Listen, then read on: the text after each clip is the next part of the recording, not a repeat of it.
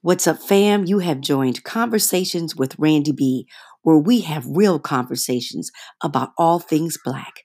Let's get it started. I came out with an article today called The 5 Reasons to Tell If Your Diversity, Equity, and Inclusion Efforts Suck at your organization. Okay. Because I feel as if everybody's coming out and saying, oh my gosh, we're so concerned about equity, diversity, and inclusivity. It's what we want. We're passionate about it. But then I'm having conversations with these people and I'm like, no, this is bullshit. You're really not dedicated to it. You really don't care, but so much.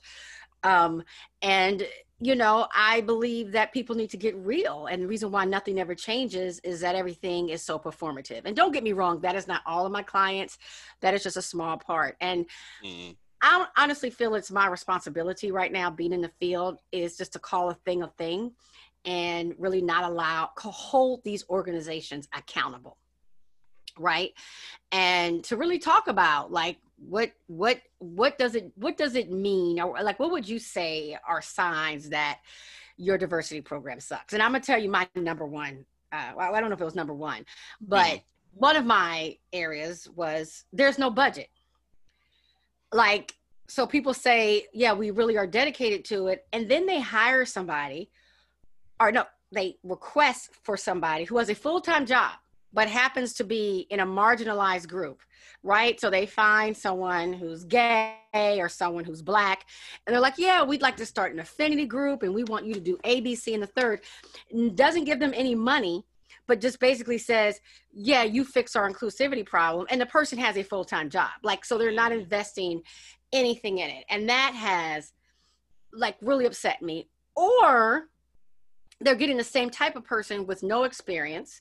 They're paying them a small salary, but they're getting like somebody's executive assistant and say, oh, well, you're Black, you can head our efforts. And I'm seeing things just like blow up because they have no freaking idea how to lead our facilitated discussion, right? So you get people of all different backgrounds, all different opinions, all different, whatever. And you have this person who has no experience facilitating conversations, knows nothing about, the EDI field.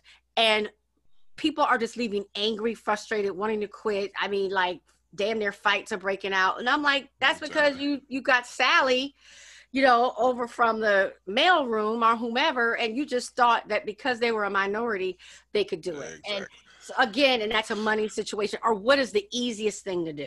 Not everyone is a trained facilitator of these conversations, and you can't shake the hornet's nest. And for somebody who doesn't know how to deal with, anesthetizing those hornets once they get riled up, and having these conversations, that you just can't do that. And like you say, they always go to, well, here's the Black guy, let's have him talk about race, or here's the LGBT person, let's talk. We've all grown up in this white supremacist system. We've all grown up in this patriarchal system. So everybody is sort of immersed in all of those things. So just because you're Black and you grew up in this country, or just because you're LGBT and you grew up in this country, you're still going to be basically indoctrinated into the system of white supremacy. You're still going to be indoctrinated into the system of patriarchy. And unless you're trained to talk about those things, unless you're trained to turn up the heat in the room, turn it down in the room, all those facilitator. Learn how to gear to exactly. Further, what was I going to say? Like when things get off subject, get things back on subject and keep people calm. I mean, I've done, I don't know how many courses, and I've never had people like go off. But you're having these people who, and then people who know the terminology. So I think the worst situation has been the misuse of the word white privilege. And, it has been like this thing that's been used as let me attack you. Let me, and it doesn't have to be that way. And it's something that people can really become to an understanding if it were taught correctly. But you have people who know a little bit about it because they've heard a little bit, and they kind of mess up the whole conversation. This week's episode of Lovecraft Country, it was all about white privilege. If you haven't watched I that have show, not seen that show. oh, you've got to I see it. hear it's insane. Every single week they deal with a different form of racism or a different form of classism, and they're melding, a black person's experience in 1940s, 1950s Jim Crow America with H.P. Lovecraft's horror stories, and basically, without giving it away too much, the monsters and the things that they encounter are all sort of stand-ins for a different form of racism each week. So they started off, the first episode was all about sundown towns. And each week it goes to some different form of racism, some different form of classism. This week was all about white privilege. Oh, so, okay. I'm going to just have to. You would love that show.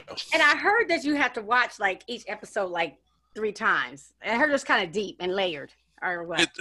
It does for this sort of horror fantasy genre what Get Out did. Okay. You watch Get Out, and each time you're like, oh yeah, okay, so that symbolizes this or that symbolizes that. Okay. Lovecraft Country, you'll watch an episode and you think about it and you're like, oh, okay, that's what that was about. Okay, that note to self, I got to get on this. I've been meaning to, and then at night I forget because when I'm like half free, and unfortunately I live in a house of all males, and so sports are back on. So me having the TV, I don't win at the TV. I don't. Okay. I do not. I have no power. So I'm just gonna have to like excuse myself and go. I'm gonna even write this down like it's a job. Lovecraft. I'm gonna do that. Lovecraft Country. Yeah. If you haven't watched that, if you haven't watched P-Valley, which is actually really good. Oh, I'm watching P-Valley now. I love that show. I'm not good with TV. I'm not a great TV person, but I'm gonna get back on that. Yeah, good shows. And then honestly, We Hunt Together. We Hunt Together? Yeah, it's a British show. Again, without giving away too much of it, there's a pair of detectives that are trying to track down a pair of killers, and both are hunting together. So how the killers come together is interesting, and then how the pair of detectives come together, and both pairs have a black male and a white female, so there's that dynamic too. Okay, and it's pretty good. It's a series. It's not a movie. It's a series. We Hunt Together. Brand new. Let me tell you, I had never watched a full series. I'm talking about, I don't think of any show ever until COVID hit. Really? And now, I don't think so. I mean, I'm not I get distracted, and I'm sure as you notice about my personality. Really. No. Start out, terribly. And I've watched some series and I like it. I'm like, okay, I'm never going to ever be that person who, there's always something else I'd rather do. Typically, but I am enjoying getting into these series. As much as I read and as much as I do other stuff, I love like good television or good movies. Now it can't be anything. Like, I'll watch documentaries all day, or I'll watch like smart shows. But like the typical network stuff, I don't think I watched a network series in probably like 10 years or so. Network is dumb. But I actually like, did you see the documentary Sit In? No, I haven't. So that's Harry Belafonte. Evidently, Johnny Carson turned over the Tonight Show for 1 week to Harry Belafonte. And that week he had on like, Martin Luther King, wow, Kennedy. I mean, it was like this amazing lineup that he had on because, he's a civil rights activist. He's just an activist, period. And so he changed what was just typically a funny, silly format into where he was having a message. And it's really good. I just watched it yesterday. So check it out. I have to check that out. I think he probably had like Sidney Poitier on there. And I mean, he had all like the hard hitters. It was pretty dope. Reminds me of like if somebody turned over one of those shows to like Dave Chappelle or somebody, the different artists that he would have on and the different. They should. You know what? That's an idea. I don't know if he'd do it, but they should. Yeah, have those really creative people invite their friends, because usually they hang out with like the most creative people in the world. So. Oh, and that's what they said. They said the reason why the shows were so good is that clearly these were his friends. Like most of the people like hung out and they were his friends. And then they like showed some of the pictures. And what was dope about it is that there'd be four people on the stage and it'd be one white guy and it'd be like three brothers up there, you know, and like that didn't happen back in the day, but that was Not at dope. all.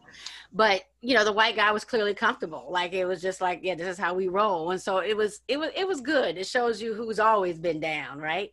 Right. That's pretty cool. Which is I gotta nice check that know. out. The sit-in. The sit-in, yeah, I would watch that. And it's not long or anything, but it's pretty interesting. And you know, Harry's like he's like the guy, right? He's it. He's it. So I said back to the diversity, inclusivity, and equity program sucking, and I know you do you do a lot of this work too. What would you say is another sign that the program sucks? I would say if it's a one-off program, yes, we're going to check the box, have the diversity meeting, or we're going to do these workshops, a series of workshops, and then next year we're going to do something different. You know, this work is ongoing because every single day, all we have to do is go to sleep. The next day, we're going to see another example of something that needs to be fixed or something that's not right. So one-offs, you know, I would also say if your diversity and inclusion program is run specifically by non-minorities, so if the people who are in charge of the program are not minorities or not part of whatever groups that they're talking about, that's a red flag to me. And let me say this. No, you're right. Go ahead with that. I would say because a lot of the times you'll hear people talk about breaking down power structures and breaking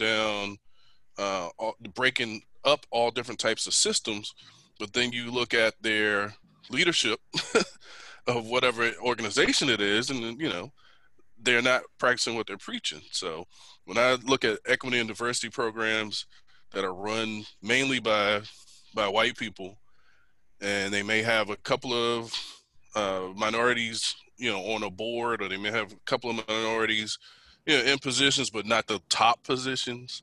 You know, the people who have the veto power, the people who have the power to say, you know, yes or no to whatever. Then I worry about that because, you know, representation is important, but representation isn't enough when you're trying to make meaningful change. You have to have people who have the power to say yes or no. I agree. Well, and also, I find that when people choose people to head diversity and initiatives, they choose a person that is makes them the least uncomfortable. Exactly. Right? So they will choose a white woman. There's a lot of actually the people who make the most money and the most successful in the DE&I field are white women. And yes, I know absolutely women have definitely had to fight. All women definitely make less than white males.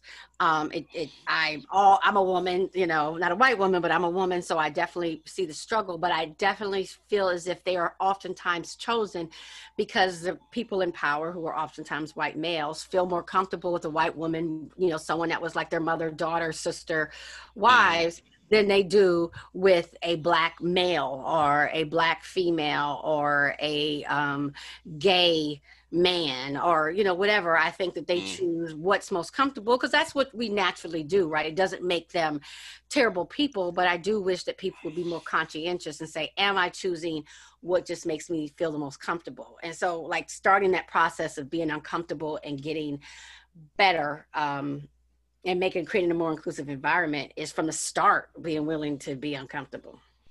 And also think about it in terms of, if you're going to cede power to someone, you're going to cede power to somebody who's adjacent to you. So the white males, you know, the next level in the hierarchy are the white females. Right. So white women. So those programs, when white women are running them, you know, understand that's who the white male who usually runs the program, usually runs the corporation or the company. That's who they, like you say, feels comfortable enough to hand over the keys to temporarily because they know they're going to keep the ship running because, again, they're adjacent to that power. Right. unlike a black female, definitely not a black male. Well, we're probably at the other end of that A spectrum. complete other end. And I wish people would just admit that, not feel uncomfortable with the fact that, when we have an affinity to people, we look out for them. I was like, let somebody walk in and they graduated from Tuskegee University or any Exactly. HBCU. Like, I'm going to be like, oh my gosh. I mean, it would just be natural in me to feel a bond and want to hire that person or bring them along or mentor. And that is natural, right?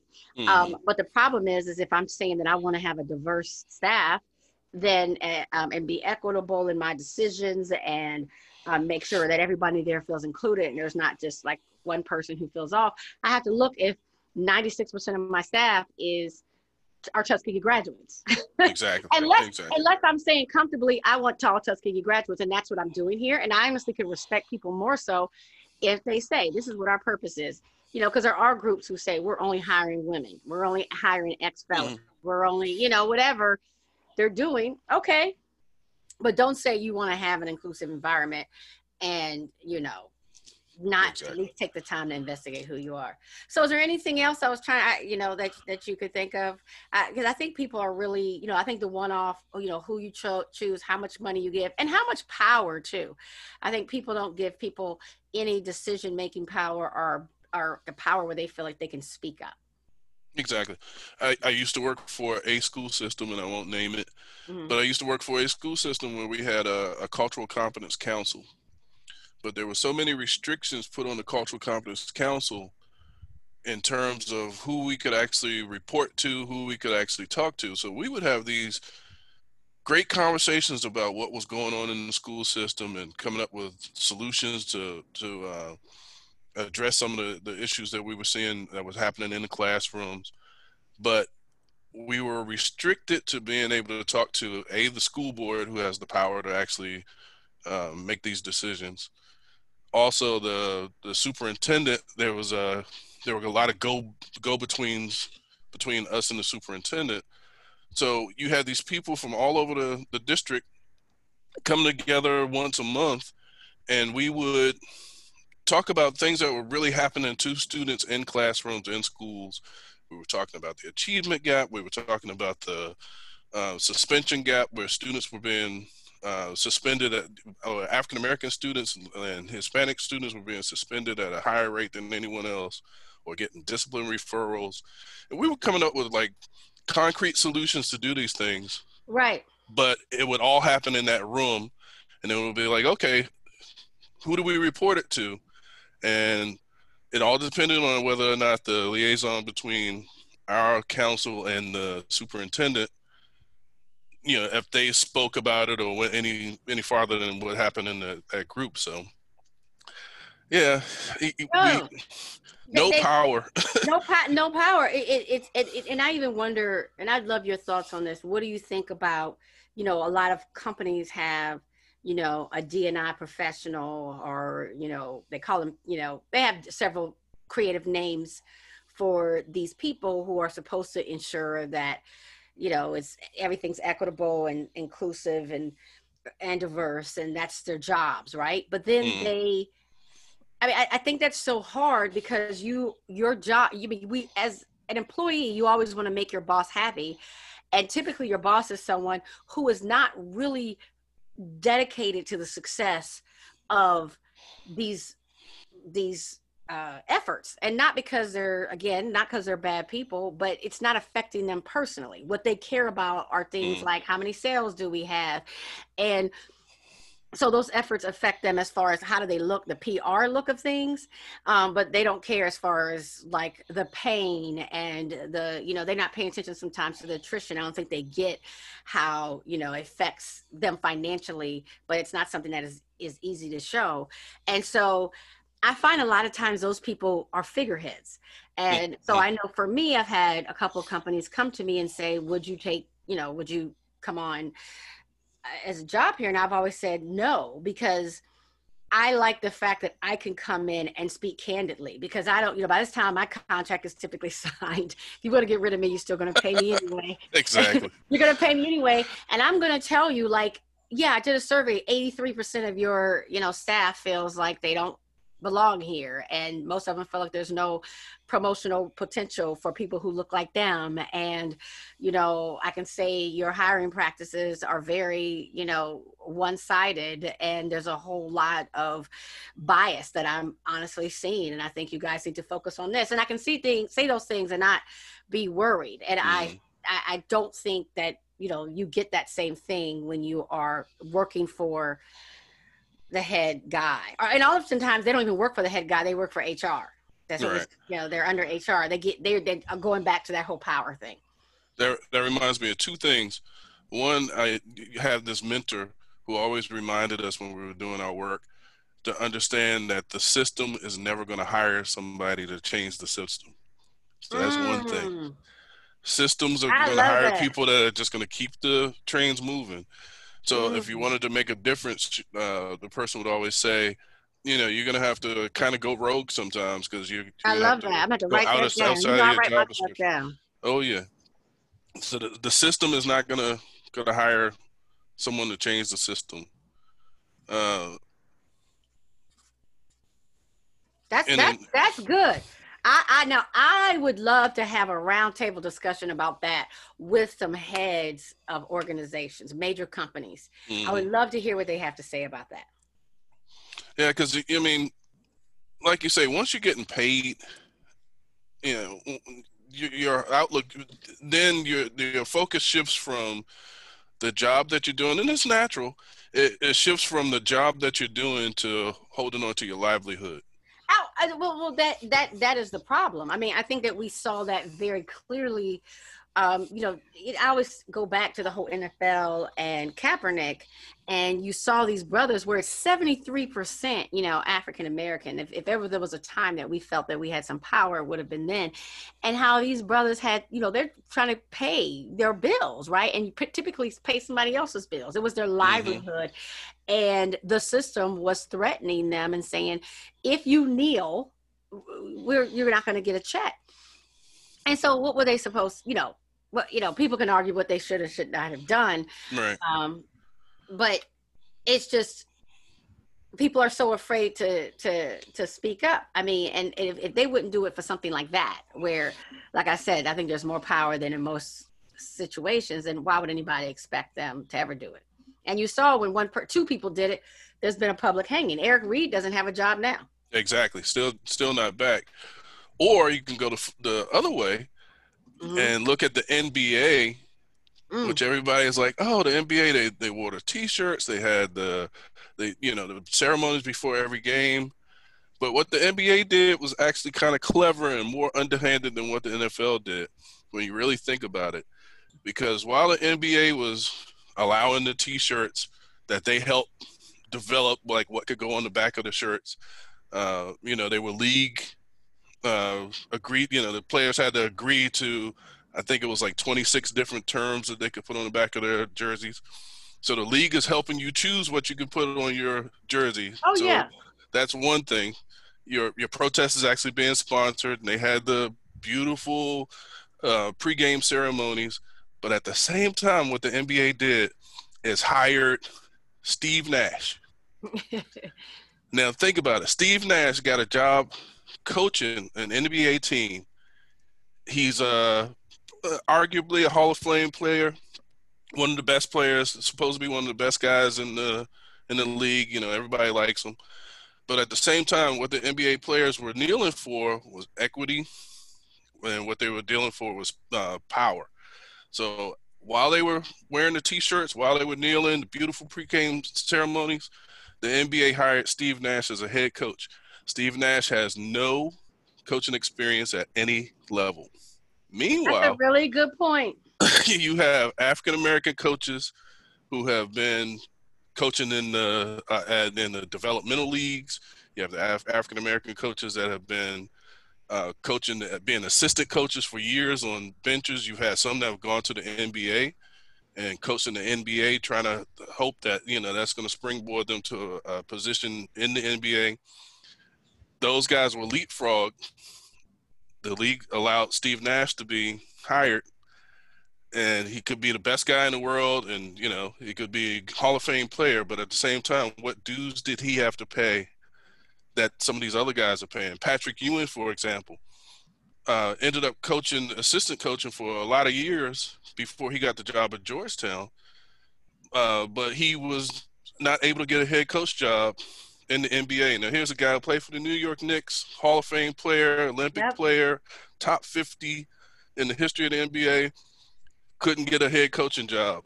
Steve Nash. That is across the board. Across the board. Look at the coaching systems, and that's what we mean. I mean, when people say, and what's interesting to me is that when people try to explain it, and I've been sitting on these calls, so it's in every kind of organization, they really feel as if they're doing a good job if the fact that they have some diversity, and they don't even seem to acknowledge, and we should almost be thankful, well, yeah, but we have this and we have that, and we should be thankful. And they don't recognize, one, you don't ever have people that are making the money in positions of power, and you have people who are less qualified making more money with more power, just who happen to be white and male, and we have to look at that dynamic. But that's what people don't want to see. Exactly. If you're talking about the diversity, but most of your diversity is at the receptionist desk or in the mailroom or on the custodial staff, then it's not real diversity. Those upper floors. Who's on those upper floors? And almost every conversation I have, people want to tout the diversity that they have, and typically it is through, below management, right? Mm-hmm. And I was like, you got to, and then they want to tout the one. They'll have this one, and I'm like, okay, that's if you could name one, that's a problem. That's not good. Exactly. Stop congratulating yourself. That's like the one black guy that's been to your house, or if you can count on your fingers how many black people have been to your house, or how many black friends you have. Okay, then you're not doing well. You're not doing well. You're not doing well. Oh yeah, so I think it's important, to highlight those things so people know, you're not doing well if your diversity, equity, and inclusion program efforts have these issues, this is what it's built upon. And I think it's important that employees know so they can hold their organizations accountable. Mm-hmm. Ask those questions. Be able to ask those questions in the interview process, and understand that when you're interviewing for a job, you're being interviewed, but you're also interviewing the company. Because if you get the job, you're not going to be happy there if you are the only one, or, you recognize, hey, I'm the only person on this floor. You're not going to be happy. So interview the companies as well as being interviewed. That's a really good point. I tell companies now, I don't know if I've always told them, but I would say I tell half when I think to tell them, but I feel this for all. I'm always interviewing them. They'll always say to me, well, we've had you narrowed down to the final 3 candidates, and we're looking. I'm like, yeah, I'm there. I'm talking to you to see if I want to work with you, because I'm not interested in working with people where it is just trying to be performative, where they aren't serious about changing the culture. I'm not interested in it. I don't have the energy, and blessedly, I have the luxury at this point in my life to choose my clients, right? Mm-hmm. And so, that is really, it's a good point to tell people, and put the pressure back. What are your efforts? What are you doing? What do your numbers look like? I think that's important, and that will change the game. I do too. And as we're interviewing and as we're going out, basically selling ourselves to these places, you have to understand, you don't have a job until you get it. And if it doesn't work out at this one particular place, go somewhere else. Definitely don't put yourself in a box of because a place pays a certain amount, or because it has a prestigious name or whatever, to feel like you are obligated to, join a place that's really not going to be good for you in the long run. Your mental health, your physical health, all that's going to suffer if you feel like you don't belong in a place. And the money is not worth it. That's definitely the case. Well, at least that is the thing with people, who have, historically been marginalized, is having that confidence to know that I'm worthy, I'm talented, I'm skilled, I'm well overqualified probably for this job. And so if they are not supporting and pushing efforts that support who I am, and that I will feel like I feel comfortable and valued and heard when I'm working there, that I will take my talents someplace else. And Exactly. feeling that is something that I think that we have to work extra hard on, but that, but we should. And that's what I have now at this stage in my career is I feel very confident in who I am and what I do and feel as if I produce results. So if you're looking for, if you're not serious about making these changes, if you're not serious about creating a more inclusive environment, then hey, peace and best of luck to you. Because if you're looking for a puppet or something performative, I ain't your girl. No. And it's no hard feelings. Hard feelings. I'm just not the person for you. I'm not the person for you. And it's just not a love connection. So yeah, we need to pass that on. That's good. That's good. At the same time, I'm of a certain age. I'm 53, so it took me a while to get to a point to where I can say, so for younger people, if younger people are listening to this, you're going to get to a point in your life where you're going to realize like your own worth. And it takes some, because the world will beat you down to make you feel like you're worthless.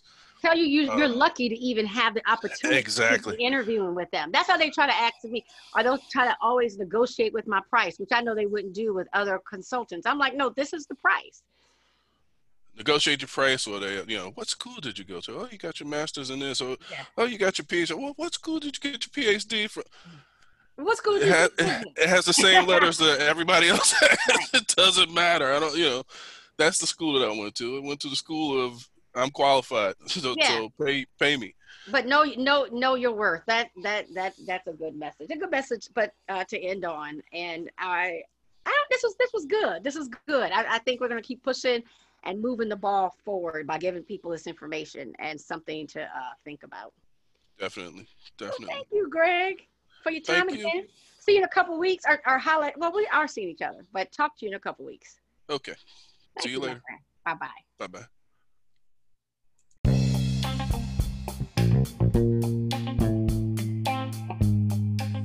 Well, that's a wrap, fam, with this episode of Conversations with Randy B.